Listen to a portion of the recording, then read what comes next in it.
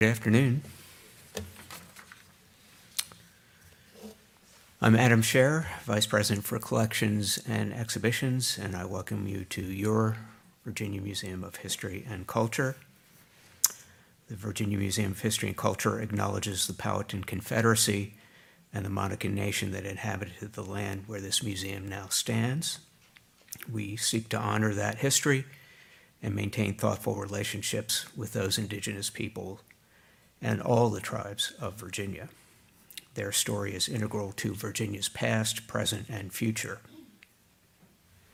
We also wish to acknowledge the generosity of former trustee Ann Worrell, who endowed this lecture series in honor of our former president and CEO, Dr. Charles Bryan. Before I introduce Kim, I'll mention a few updates on our program schedule, so you'll want to mark your calendars for some of these. Tonight, we have a virtual program at 6 p.m. called Commonwealth in Conversation, and this alludes to our signature exhibit that will be opening in mid-May called Our Commonwealth, which we're doing in partnership with 10 museums across the state.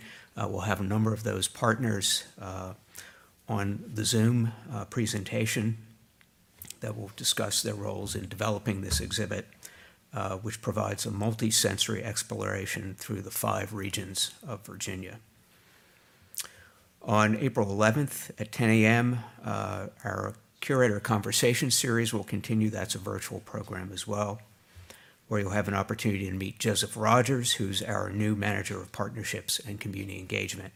So you'll hear about the projects that Joseph is working on to build relationships with communities across the Commonwealth. And finally, on April 28th at noon, Jane Turner Sensor will be here to talk about her new book, The Princess of Albemarle, which is about Virginia author Emily Reeves. Before I introduce Kim, just a reminder that she will be signing books after the presentation right outside in the lobby. Growing up in rural Appalachia, Kim Borchert was well acquainted with stereotypes of Appalachian poverty and backwardness. For that reason, she was struck by accounts of an opulent, gold-rich province by the name of Appalachia in 16th century Spanish, Portuguese, and Inca accounts of early European forays into Florida. What at first seemed a linguistic coincidence proved to be a pervasive and untimely, or ultimately deadly myth. Generation after generation of explorers and would-be conquistadors from Spain, Portugal, France, and finally England raided Appalachian territory and ravaged native societies of the Southeast in an attempt to seize gold and silver mines associated first with the Appalachian people and later with the Appalachian Mountains. Today's talk will describe the devastating power of 16th century disinformation over 2 centuries while following the Appalachian migration out of Florida into central Louisiana, where the Appalachian Indians continue to fight for their sovereignty to this day. Kim Borchert earned her BA and MA from Ohio University and her PhD from the University of Chicago. She teaches courses in Spanish, Latin American colonial literature, and Spanish for social justice at Randolph-Macon College. Please welcome Kim Borchert.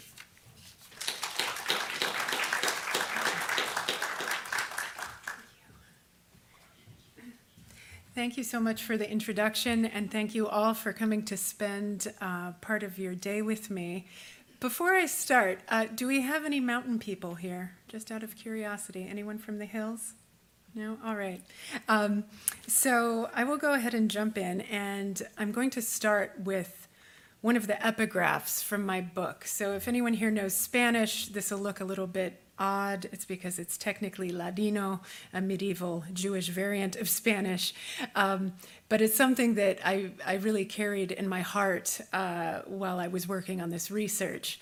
A people that lose their history also lose their sense of reality. And what I'm going to be talking about today will be a very long and complex and, in many cases, wrenching piece of history that I was completely ignorant about, even though it had to do with the first European contact and exploration with the region where I grew up. And I think that it not only causes us to lose our sense of reality, but that it greatly impoverishes us to be ignorant of these things. So to jump in, just a little bit of background to help explain how I got to this piece of history that initially may seem so obscure.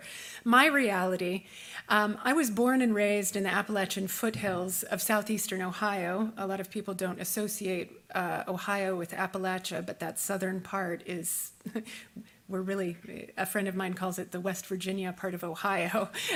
We're very Appalachian. I pursued a PhD in Spanish at the University of Chicago. And my focus, as you were already told a moment ago, was the Latin American colonial period. While I was doing my graduate coursework and some of my doctoral research, I was reading the account of a relatively well-known 1528 shipwreck in Florida that included these reports of this mythical land of hyperbolic wealth called Appalachian, which was supposedly full of gold and all sorts of valuable things. I noticed right off the bat that this looked and sounded a lot like Appalachia, but a relationship between Western Florida and the Appalachian Mountains seemed entirely improbable, and I didn't really know what to do with it, so I just kind of filed it away in my mind at the time. But I kept reading, and Appalachia kept appearing in other sources, and it soon moved northward and eastward away from the Florida coast. There was a lot of confusion about what this word and place actually were. Sometimes it seemed to be people, sometimes it seemed to be a place, and only about 40 years after that initial account did it become associated with the mountains and remain associated with the mountains. All of this led to an epiphany which, again, I didn't really know what to do with at the time. But it was that colonial Latin America, this seemingly very geographically and culturally distant place from where I had grown up, actually included the inland mountains of the southeastern U.S., or the place that I knew of as home. And this really changed my perspective towards both my own research and my place in the world. And I noticed, of course, also that there was a general lack of attention to this in the scholarship, with a few notable exceptions. So there are people that study things touching on much of what I'll be talking about today, but usually within sort of discipline-specific camps that are not looking at Appalachian history. They're looking at archaeology, ethnohistory, Florida history. All of this raised for me an almost existential question as a scholar of colonial Latin America who had been born and raised in Appalachia. And it was, why are we taught that Appalachia is about this? And I spent several days deciding whether or not to include this image because I don't feel good about the image, but this was one of the first images that came up when I did a Google image search for Appalachian people. If you're out in the world and you want to know what people in Appalachia are like, and you go to everyone's favorite search engine, this is what you find. I also wanted to know why I'd never learned about this. So the map on the left here that looks to me a lot like the Indian subcontinent, this is actually Florida, or supposed to be Florida, and I'll be talking about this shortly, as I will the image next to it. I also wanted to know why I hadn't learned about this. Has anyone heard of Fort San Juan in North Carolina? Okay, well, then I'm glad I'm going to be talking about it. This is a historical marker outside Morganton, North Carolina, near a Spanish fort, the excavation of which you can see on the right. And if anyone's interested, they do public field days where members of the general public can come participate on the archaeological dig. It's really fascinating, and it's an astonishingly democratic, publicly available archaeological project. So to put Appalachian exploration in the European colonial context and kind of put ourselves in the minds of the people who were doing the things that I'm going to be talking about, we have to keep a few things in mind. The first thing is that the Spanish had, quote unquote, discovered Mexica, better known as Aztec Mexico, and Inca, and the Inca Empire in Peru with their wealth very recently, in the early 1500s. And these discoveries had sparked the search for El Dorado on the banks of the Amazon River, right? The search for this mythical golden kingdom. This is something very well known and well studied. What is much less discussed is at the exact same time that Spanish explorers were searching for El Dorado along the banks of the Amazon River, they were also looking for it to the north, in the northern latitudes. Anyone who has studied early modern theories of climate and geography will know that it was considered to be scientific thought at the time that if certain resources were found at a given latitude north or south of the equator, similar resources would be found at the corresponding latitude on the other side of the equator. So this search at the time was considered to be logical. And very important to keep in mind is that the first search for gold in Apalache came just 7 years after the fall of Mexico Tenochtitlan. So the stories of the wealth conquered by Hernán Cortés, of the massive, sophisticated civilization found in central Mexico, these were very fresh in the minds and hearts of people back in Europe who were hoping to cross the ocean and find something similar for themselves. Oh, it looks like some of the images didn't transfer here. That's unfortunate. But over where you see ES, ESPT, et cetera, those were originally national flags. So I tried to illustrate the countries of origin of these different accounts with national flags, but that's been lost. It's okay, however.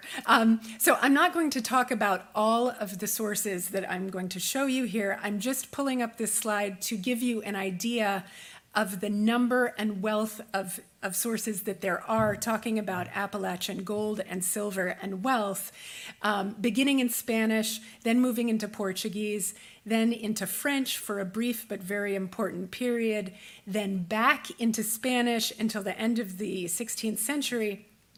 And only around the end of the 16th century do we see our first English author talking about the possibility of mining gold in the Appalachian Mountains.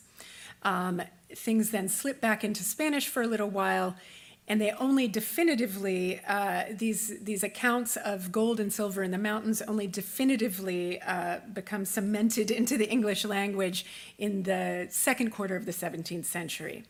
And I'll be talking about the last person on this slide and the last person on this slide. But I just wanted to give this image so you'd have a little bit of an idea of the wealth of sources talking about this topic. I'm going to start with the Narvaez expedition. This is an expedition that left Cuba in 1527 to explore La Florida, which was the Florida Panhandle, and then everything beyond it, because Europeans still had no idea what was to be found in North America. Pánfilo de Narváez, I'm assuming we have history buffs in the audience, not necessarily Latin American history buffs. Pánfilo de Narváez had previously made a cameo in Latin American history by going to attempt to arrest Hernán Cortés while he was carrying out his illegal and unauthorized conquest of Mexico. Narváez failed and was actually blinded in one eye in his effort, but he survived to go on and die in a different way, trying to explore Florida. Right off the bat, when this expedition left Cuba, it seemed cursed. There were multiple shipwrecks. Hundreds of people died before they even reached land. 4 survivors washed up on the northwestern coast of Florida and ended up walking from Florida across the southern U.S. and back into Mexico over the course of 9 years. The author of the account that has preserved this experience for the rest of us is a man by the name of Álvar Núñez Cabeza de Vaca, and this text is commonly known as Naufragios. You'll notice that the expedition officially ended in 1536, but his account was not published until 1542, and that lag is going to be significant for the next chapter of our journey. But first, I'm going to talk for a moment about Cabeza de Vaca.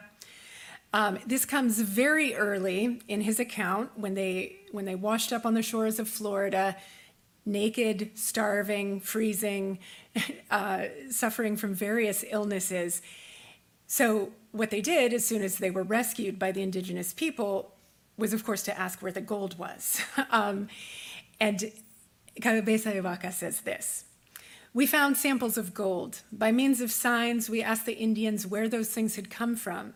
They indicated to us by gestures that very far away from there was a province called Appalachian in which there was much gold.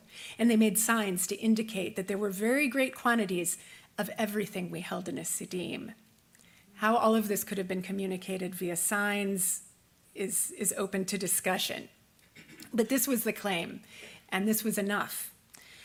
Cabeza de Vaca never brought home any gold, but he returned to Spain, and as he was working on the account of his experiences, Hernando de Soto, who had already participated in the conquest of the Inca Empire in Peru and become a very wealthy man in so doing, he made it back to the Spanish court while Cabeza de Vaca, initially while he was still wandering across the American South and Southwest, and then when Cabeza de Vaca was back in Spain, he heard these rumors of wealth in La Florida, thanks to things that were buzzing around after Cabeza de Vaca's return, and he managed to secure the governorship of Florida for himself before Cabeza de Vaca could. So we had a lot of kind of competition and intrigue, though things did not turn out well for De Soto either.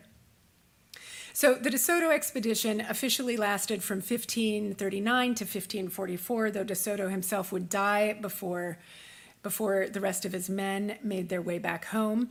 There are two eyewitness accounts of this expedition. The first is from the year that the expedition officially ended, 1544, Luis Hernandez de Biedma. He was the official government chronicler of the expedition. 13 years later, we have a man known only as the Fidalgo de Elvas, or the Gentleman of Elvas. He wrote another account in Portuguese. We know virtually nothing about this person or what his identity was, but he wrote a very long and detailed account of the expedition. Both of these accounts document two of the same things. The first is promises of precious metals, which are continuously deferred further and further inland away from the Florida Peninsula and further into the inland of what is now the United States. And they also both document continuous assaults upon and abductions of native people in the American Southeast. De Soto's legacy would thus also be twofold. The first is that he precipitated the collapse of multiple chiefdoms throughout the American Southeast through disease and warfare. And the second is that the accounts of the De Soto expedition are the first that make outright, they document rather bluntly the systematic capture of indigenous slaves, particularly female slaves, particularly, as another historian of the 16th century said, female slaves who were neither particularly old nor particularly ugly. So you can imagine the fate that awaited these poor women. We're gonna jump for a moment to France. So I think everybody heard in grade school about, I believe in English it was pronounced Ponce de Leon, Ponce de Leon in Spanish. That was 1513. We then had subsequent expeditions going up to the De Soto expedition. They were all catastrophic. They not only failed to find wealth or make peace or establish permanent colonies, but they ended really badly. Lots of people died. So Spain took a break for a minute to kind of recoup from these losses, and France decided that it could take a stab at it. The French settlements in Florida were very short-lived, but they would have very important consequences for our story. The first of these was in 1562. Jean Ribault founded Charles Fort on what is now called Paris Island, off the coast of South Carolina, where there's now a military base. And in 1564, René de Laudonnière founded Fort Caroline near today's Jacksonville, Florida, or possibly Darien, Georgia, but the jury's still out on this. So it's commonly accepted that it was near Jacksonville. The French experience made the Spanish experience look good. So the Spanish experience was notoriously catastrophic, but the French one was even worse. They starved, they kidnapped each other, they mutinied against their leaders, and they ended up resorting to survivor cannibalism and eating one another when the indigenous people of Florida got tired of providing them with food. And that was before it ended, and the end was particularly bloody and gruesome. But before that happened, some very important things would happen. The French involvement in Florida would have some serious consequences. The survivors did two important things, the first of which was that they perpetuated the idea that Apalache was rich in gold. Apalache, of course, took on a different spelling in these texts, which were written in French and Latin, but it was the same original place name. They also were the ones who, for the very first time, associated Apalache or Apalazzi with the mountains to the north of present-day Florida, and there the name stayed, right? So this was a momentous cartographic mistake. The texts making these claims were translated into English in 1586 and 1591, respectively, dedicated to Sir Walter Raleigh, and immediately served as fuel for English ambitions in the New World, which is exactly what they were intended to do. I'm going to talk very briefly about Laudonnière and in slightly more detail about Le Moyne. Much of Laudonnière's account of his time in Florida is a self-exculpation. So there were accusations of malfeasance, of poor leadership. There was a rebellion against him. So a lot of what he wrote was just trying to set the record straight and clear his name. But he was also very interested in Appalachian gold. And he wrote, "They say that in the mountains of Apalazzi there are mines of copper, which I think to be gold." If it seems a little odd that he would say that he was told that they were copper mines, but he's decided that they were gold mines, this is something that we're going to see repeated for the next 200 years. So there was a lot of wishful thinking involved in this. Jacques Le Moyne de Morgue was not one of the leaders of these expeditions or settlements, but he accompanied Laudonnière in the foundation of Fort Caroline. And he did write his own account of the colony, but he had been hired as a cartographer, and it is his cartography that will have the most lasting effect on the story of Appalachia and of the eastern and southeastern United States. So you've already seen this. This is now the third time I've shown you the map. I really love this map. It's beautiful. It's kind of hilariously inaccurate. I think it looks more like the Indian subcontinent than it does Florida. But in addition to being hilariously inaccurate and beautiful, despite that, it did something very important. So we're going to look at this central part of the map, and we're going to zoom in. So you'll see a mountain with a waterfall and a lake. These are very common tropes associated with El Dorado, the search for El Dorado in South America. And the Latin legend reads, Appalachian mountains in which gold, silver, and copper are found, as well as in the lake, the indigenous discover silver flakes. Le Moyne also wrote, and he wrote in some detail, and he said, a great way from the place where our fort was built are great mountains called Apalazzi, in which, as the map shows, arise 3 great rivers, in the sands of which are found much gold, silver, and brass. The Spaniards have been able to use for their advantage the wealth thus obtained. I'm sure the Spaniards would have been fascinated to learn that they had thus enriched themselves with the gold and silver of the Appalachian Mountains, because of course, as far as we know, the Spanish just kept dying every time they tried to find this gold and silver. But the belief that another competing empire had already found these resources and was exploiting them for their own gain continued to fuel the fire. Lemoyne also included this illustration titled How the Natives Collect Gold from the Streams, and he describes in great detail how this was allegedly done. Contemporary archaeologists, anthropologists, and ethnohistorians have said rather definitively that this is untrue, that gold was never gathered in this way north of Mexico during this period. But he put it in print. There's a picture. It must be true, right? Spain, of course, even though it had given up on conquering Florida for a while, once word got back that there was not only a French colony in Florida, but a French Protestant colony, this was unacceptable. Spain was ruled at the time by Philip II, who was famously reactionary, a famously devout Catholic, and he was not happy to hear about the fact that there was a French settlement in this territory that he considered to be his own. There was a problem, though.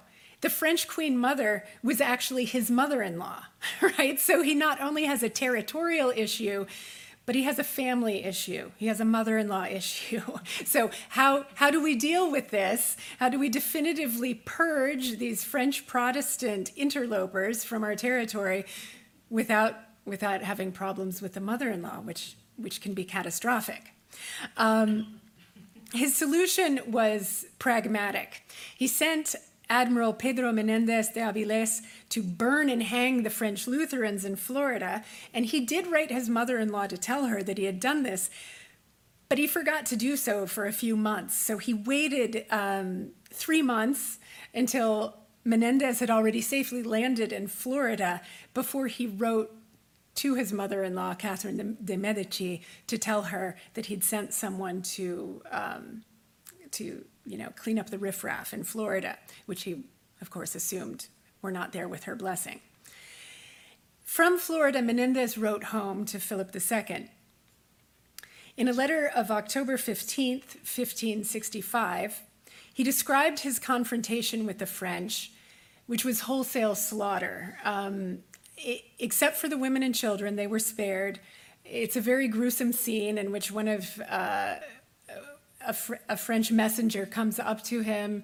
He says, "If we lay down our arms, will you spare us?" Menendez says, "Lay down your arms and I will do as God commands." And then God apparently commanded him to tie their hands behind their backs and slit their throats. I'm used to reading these accounts and I'm used to the violence, but it's a very gruesome scene. But he describes this rather coldly to his sovereign, who I assume approved of this way of dealing with the issue. Menendez also confirmed, in quotation marks, that the Appalachian Mountains were both a source of precious metals and that they were a primary trade and military route through the New World.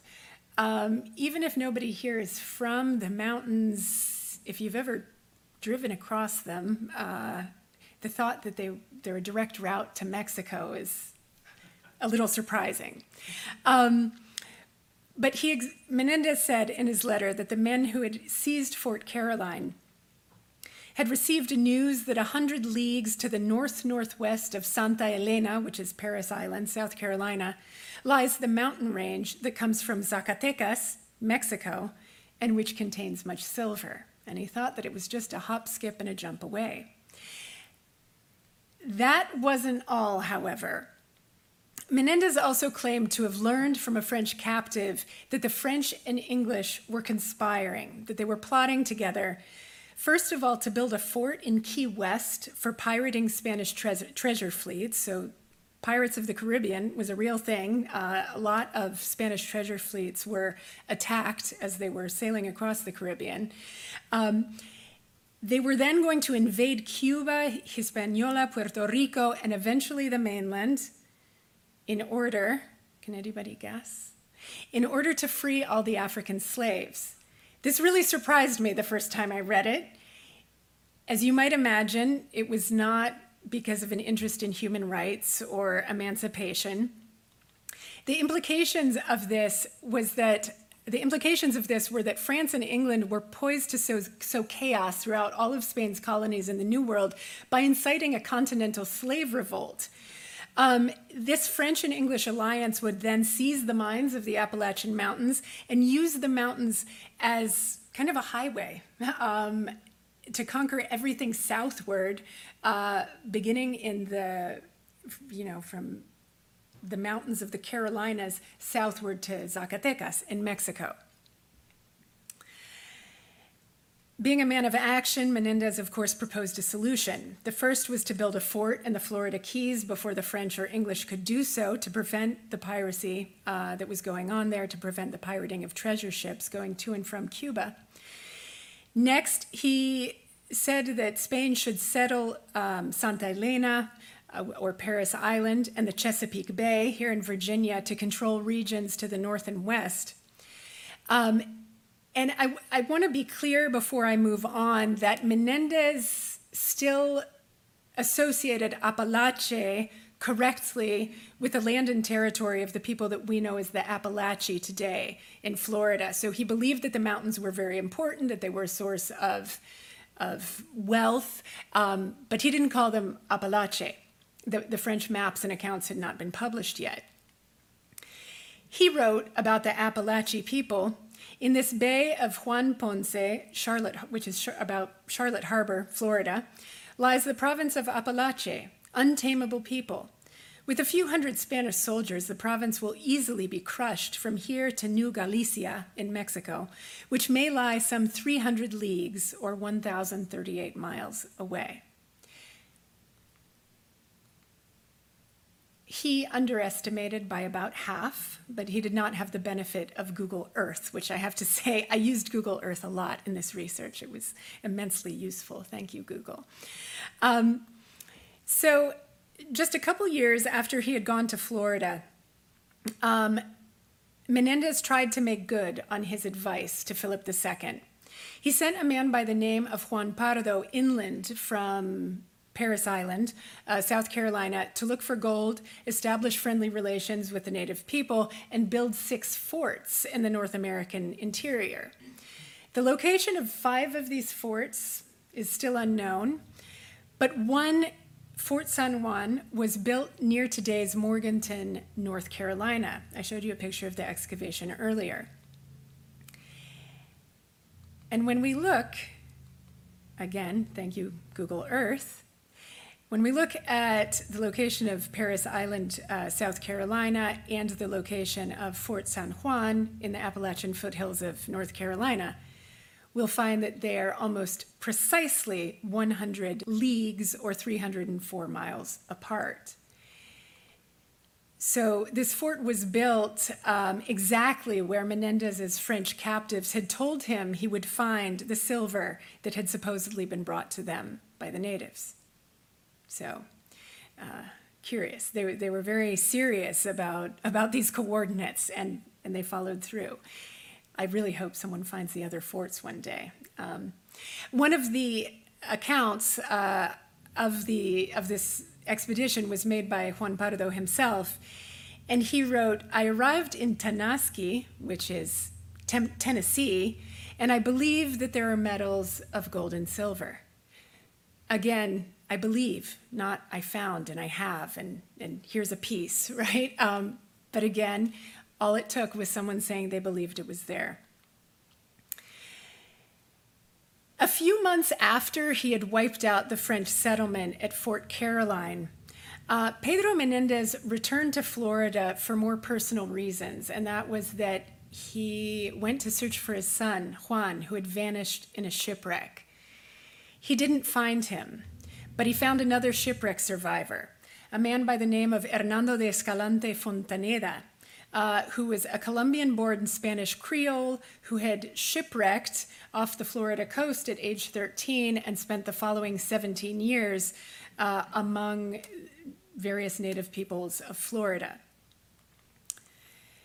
Escalante Fontaneda understood, because he'd actually lived there, that the Apalachee people had no gold or silver of their own. Instead, he reiterated a now familiar trope that gold would be found inland in lakes and rivers.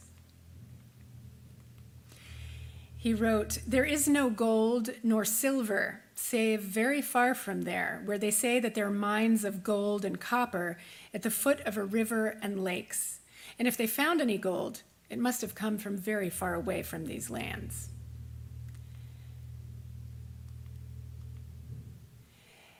That's not really what concerns me about his account, however. Of much greater concern are his recommendations regarding how to solve Spain's problems with the Florida natives, who are at this point notorious for not being conquered.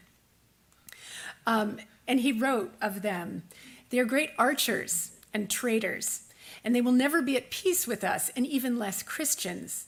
The Spanish should capture them, inviting them in peace, and put husbands and wives below decks and distribute them for money on the islands and even the mainland. Thus they would be diminished through cunning." Very unfortunately, this was an omen of things to come, and this was what would be the fate of millions of people in the American Southeast. It is now increasingly understood that mass enslavement of Southeastern natives for sale in the Spanish Caribbean and English colonies was really what the ultimate downfall of the Southeastern chiefdoms, more than warfare or disease alone. And I want to be clear, I am not the one who came up with this idea. I recommend this book to anyone who's interested in the topic, edited by Robbie Etheridge of the University of Mississippi and Sherry Shakal of, I believe, Christopher Newport University, Mapping the Mississippian Shatter Zone, which documents, through the collaboration of historians, archaeologists, and anthropologists, how the Southeastern chiefdoms were decimated through the slave trade, which, unlike the African slave trade, was not documented because it was illegal, and it was, for the most part, done entirely off the books. I'm going to jump ahead a couple more decades, and I'm going to talk about Diego de Molina, a Spanish spy who was held captive at Jamestown for several years. Molina is going to serve as kind of our hinge between the Spanish and English empires in North America. Has anyone here heard of Molina? Okay. Yeah, so apparently, I found this out while doing the research, they have done historical reenactments at Jamestown where an actor dresses as a Spanish soldier and you can interrogate him. I found this out after one of the last times it happened, and then of course we had a pandemic. I'm hoping they bring this back. I would love to go. So Molina was a ship captain who was sent to spy on the English settlement at Jamestown. Not wipe it out like Menendez, but to spy, to find out what was going on. He was captured off the Virginia coast almost immediately in 1611, and he was imprisoned for 5 years at the colony. In a letter to the Spanish ambassador in London, which was smuggled out of Jamestown in a friend's shoe, he warned that the English colony was, in his words, a hydra in its infancy, posing an existential threat to Spanish interests. The hydra, of course, is that mythological monster that when you cut one head off, two grow back in its place, right? So he was saying, this is really a threat. We're going to lose this continent. He also, however, promised that there were precious metals to be found in the mountains to the west of Jamestown. And he wrote, "The Indians say that at the sources of the rivers, after they've come down from the mountains, there are great quantities of grains of silver and gold."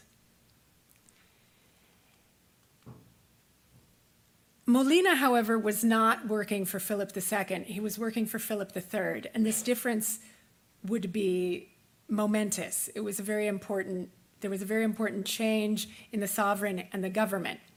At this point, Spain's economy had been destroyed by the attempt to colonize and maintain control of lands all over the globe. Spain's empire was famously known as the empire where the sun never sets because of how excuse me, how widespread the colonies were across the planet.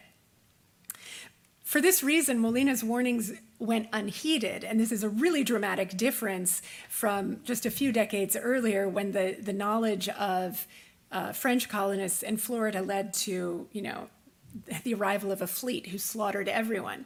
In this case, nothing happened. So Philip III got this information and he just sat on it. And that's why, of course, we're here speaking English today. And we're going to, as I said, Molina is going to be our hinge between these two empires, and our next source will be English. I'm not going to talk about the Jamestown period. I'm not going to talk about the Jamestown period, but I'm going to talk about the first attempt to cross the Appalachian Mountains from the Virginia colony. John Lederer was a German physician. We don't really know much about him other than he seems to have been well respected as a physician. What led him to decide to cross the Appalachian Mountains, we don't know. It's rather mysterious. But he was commissioned by Virginia Governor William Berkeley to explore west of the fall line of our rivers. And during a very short period, between 1669 and 1670, he carried out 3 expeditions, originally leaving from the area of Richmond, actually, to go westward into the Appalachian Mountains and attempt to cross them. Something very, very suspicious about Lederer's account is that he repeats the names of places and people mentioned by Le Moyne and Laudonnière, those French colonists in eastern Florida. But of course, he was hundreds of miles further inland and further north, and more than a century had transpired, but he names a lot of the same people. He also claimed to have received reports of native warrior women, men fighting with silver hatchets, and silver mines in the mountains run by a mysterious race of bearded men. He claimed to have gotten his hands on incontrovertible proof of Spanish-run mines, but he couldn't say quite where those mines were because, in his words, "I thought it not safe to venture myself amongst the Spaniards, lest taking me for a spy, they would either make me away or condemn me to a perpetual slavery in their mines," which is, of course, a very convenient excuse not to bring any of these precious metals that he claimed to be certain of having found. Our last colonial source is going to be a man by the name of James Moore. James Moore was an Irish colonist and trader in the Carolina province. In 1699, he wrote a letter to Edward Randolph, who was the Surveyor General of Customs in North America, about an exploration he had supposedly carried out of the Appalachian Mountains 9 years earlier. And I'm going to be citing this at length because it is, unfortunately, very important. In the year 1690, over the Appalachian Mountains, I took up 7 sorts of ores or mineral stones. I was informed that the Spaniards had been at work upon mines within 20 miles of me. I inquired of the natives of the truth of that matter and the reason why they desisted. They told me it was true and described to me their great bellows and furnaces, and that they had killed the Spaniards, lest when they grew numerous they should make slaves of them to work in these mines, as they had millions of other Indians. Reflecting, sir, on the weakness of this our colony, and considering that the report of a silver mine among us would incite and encourage the French in America, if not in Europe, to invade us, I thought it convenient not to make any discovery of them. Now the peace between England and France seems to be well confirmed and lasting.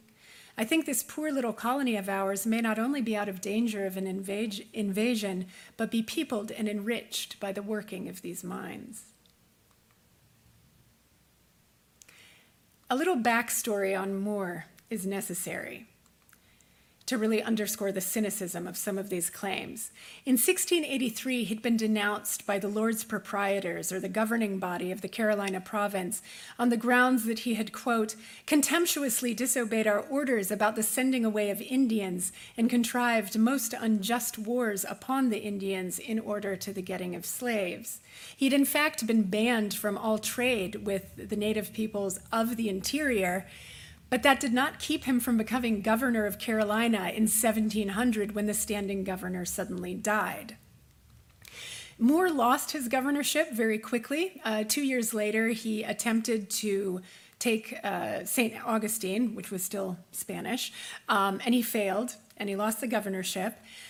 But 2 years after that, he carried out 2 privately funded slave hunting attacks in 1704 with the approval of the Carolina legislature, and despite the fact that he'd previously been banned from interacting with the native people of the interior.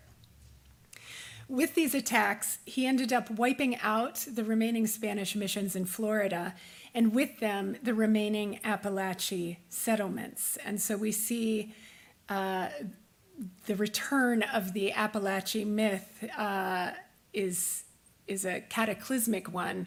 And I also want to point out that many, many people were attacked and their settlements and ways of life destroyed, not just the Apalachee. It just happens to be that the Apalachee, or rather myths about the Apalachee, were the focus of my research in my book, so I'm not talking about other people. So I'm going to do a little bit of a recap of what I've talked about, and then I'm going to tell you what the Apalachee are doing today, and we can open this up for questions. So between 1528 and 1704, we go from these rumors of gold on the western Florida coast to the ultimate decimation of the Apalachee people and their settlements, their remaining settlements in Florida, through slave raiding.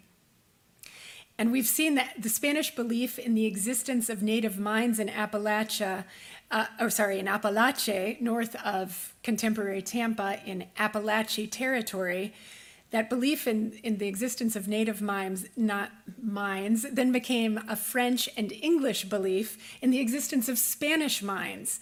Apalachee became Apales and Apalazzi and moved into the mountains beginning in the 1560s. And this is what sparked the European race to explore westward from the coastal Carolina province and Virginia to settle the mountains from 1565 onward. And this ultimately led to the annihilation of the Apalachee settlements in Florida via slave raiding and outright warfare led by James Moore. The implications of this are pretty momentous. We're at the Virginia Museum of History and Culture, right? So the implications of this for the history of the state and the region, and indeed this whole part of the continent, were that Apalachee, or Appalachia, ended up being the economic and military focus of European ambitions in southeastern North America beginning in the 1520s. Of course, Mexico is also in North America, so I'm talking about North America, north of Mexico. We don't quite have it's difficult to say that efficiently. And this European belief in the existence of Apalachee or Appalachian gold and silver went hand in hand with the persecution of the Apalachee people, even though nobody ever found or established any mines. The mere belief in their existence was enough. Fortunately, the Apalachee story did not end in 1704 when their last settlements in Florida were destroyed. About 800 Apalachee people fled Florida, and they went to Mobile, which was French at the time. And I'll also mention, as I'm transitioning into this final part of my talk, some of this information has been published, but a lot of it has been shared with me by the Apalachee people themselves. So a lot of this is coming from tribal records. They helped in the construction of the fort in Mobile. They became fluent in French, and they adopted the French style of dress. They acculturated, but they did not assimilate. They maintained a strong identity, and they maintained their culture. They fought alongside the French to ward off English expansion into Louisiana. But then in 1762, France ceded the Louisiana Territory west of the Mississippi to Spain. The remaining Apalachee, who were and continue to be known today as the Talamali Band, were then transported to the Red River Rapids, today's Rapides Parish in Louisiana. I'm also going to apologize to anyone out there who is from Louisiana and knows how to pronounce Louisiana place names correctly. I was coached a few months ago, but I've forgotten the correct pronunciation, and I'm probably about to murder a couple of words. They were in Louisiana, the Talamali Band was given a 22,000-acre land grant by Spain.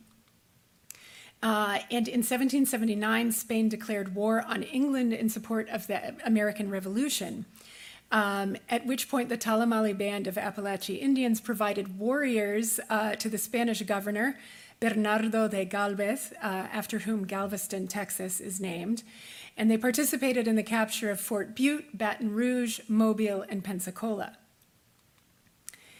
In 1800, however, Louisiana became French once again, just long enough to be sold to the U.S. by Napoleon.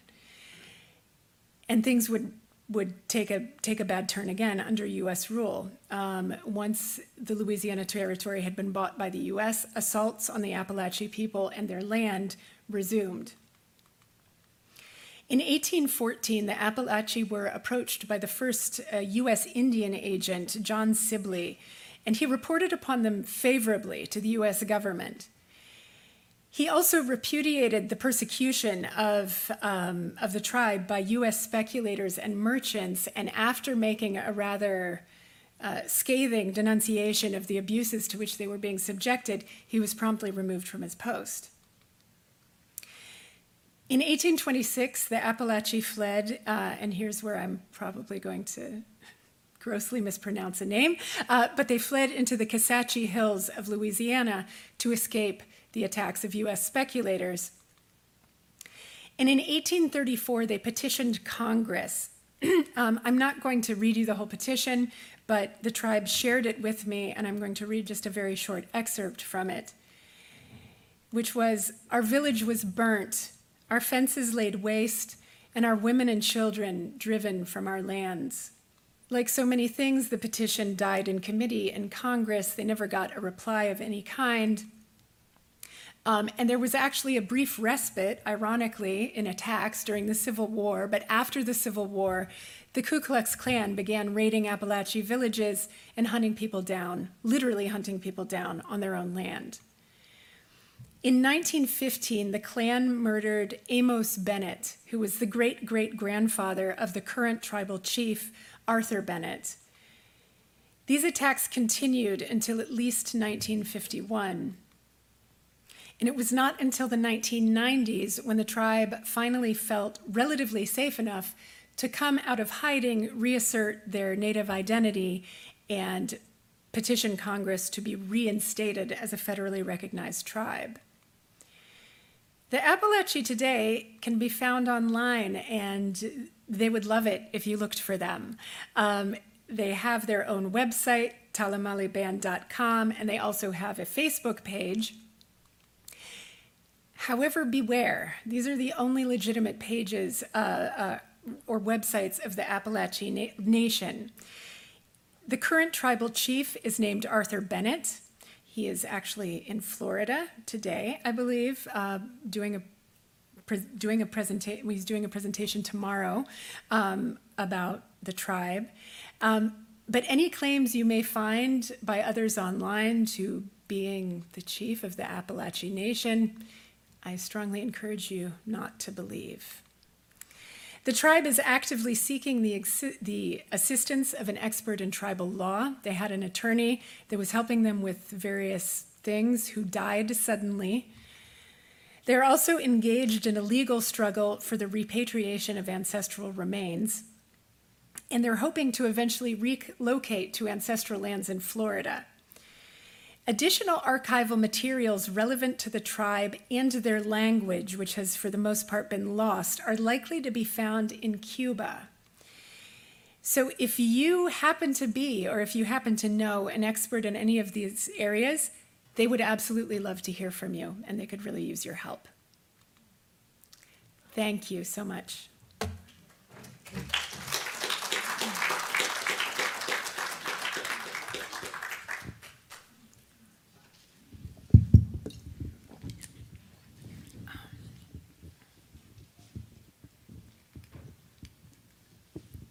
Two questions, please. Are they a federally recognized tribe? They are not, and that is the problem. They were, and then in the course of the 19th century, that recognition was stripped from them, and that is the huge obstacle that they are facing, because in order to be recognized as a tribe, you have to demonstrate cultural continuity. Right. And they were forced to go into hiding because they were literally being hunted and murdered on their own land. The ancestor of the people that I've been talking to, his house was set on fire and he was burned alive in the house. Right. So they had to hide who they were for a really long time, and this is a huge problem legally. And over the years, I would guess there was a lot of intermarriage with French, Spanish, all the others, which doesn't, Right. Secondly, how far north did any of the marauding, whether they're French, Spanish, or English, get into what we now know as Appalachia?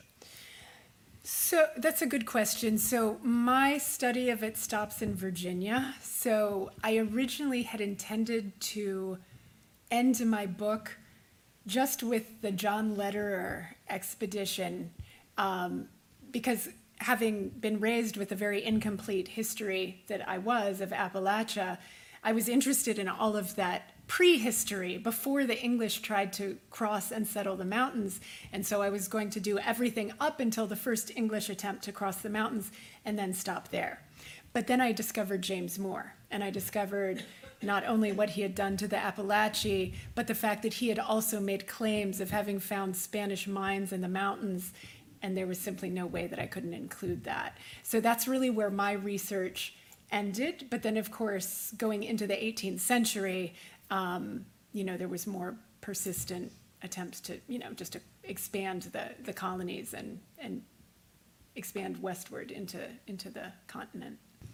It sounds like a lot of, I'm going to tell my boss what I think he wants to hear on this, and to justify what their mission was and for future funding. And I just wonder if you found a similar theme throughout, or if that's out there somewhere. 100%. And I mean, that is the case of countless, my focus has generally in my job, my focus has generally been Spanish accounts, but there was a lot of that in the English accounts too, and the French accounts. Both kind of, they had to be accountable, right? Some investment had been made to get them to where they were going, and when they didn't manage to conquer the Aztec or Inca Empire, they needed to make a really good case for why they should keep getting funding, right? Of one sort or another. So it's pervasive through all, the colonial accounts I've read in every language. That's always there. Either look what an amazing thing I did, or look how it wasn't my fault that I didn't succeed in doing what I promised I was going to do, but this is why you should help me keep trying anyway. It's really a defining characteristic of the genre. Is that all? Go ahead, yeah. How large is the tribe now? It is just a couple hundred people, two or 300 people. It's a very small group. I am now drawing. I have their address in my phone, and I'm drawing a blank. But it's not coastal Louisiana. It's kind of central Louisiana. And I'm drawing a complete blank on the name of the town. But as soon as I get off the stage, I'll remember and I can tell you. Courses based on my research? Yeah, since Appalachia is such a big... I would love there to be. Anyone out there watching? I have incorporated different parts of this into my own courses. But yeah, that's all. I incorporate a lot of this. For instance, one of the texts that I showed the title of, but I didn't talk about, was a book called the Florida of the Inca. The first history of Florida was actually written in Spanish by the son of a Spanish conquistador and an Inca what we would call a princess, someone of the upper class, the ruling class. He was born in Peru, ended up moving to Spain, and while he was living in Spain, he wrote a history of the De Soto expedition, which he then published in Portugal. And I always teach part of this in my colonial Latin America seminar to help students see that Peru is very far away for most of my students at Randolph-Macon, but Florida, everybody knows about Florida, right? So I use that text in particular to show the very close connection between the southern U.S. and colonial Latin America. But this book just came out in May, so if anyone wants to turn it into a course, I would be beside myself, but I don't know that anyone has done that yet.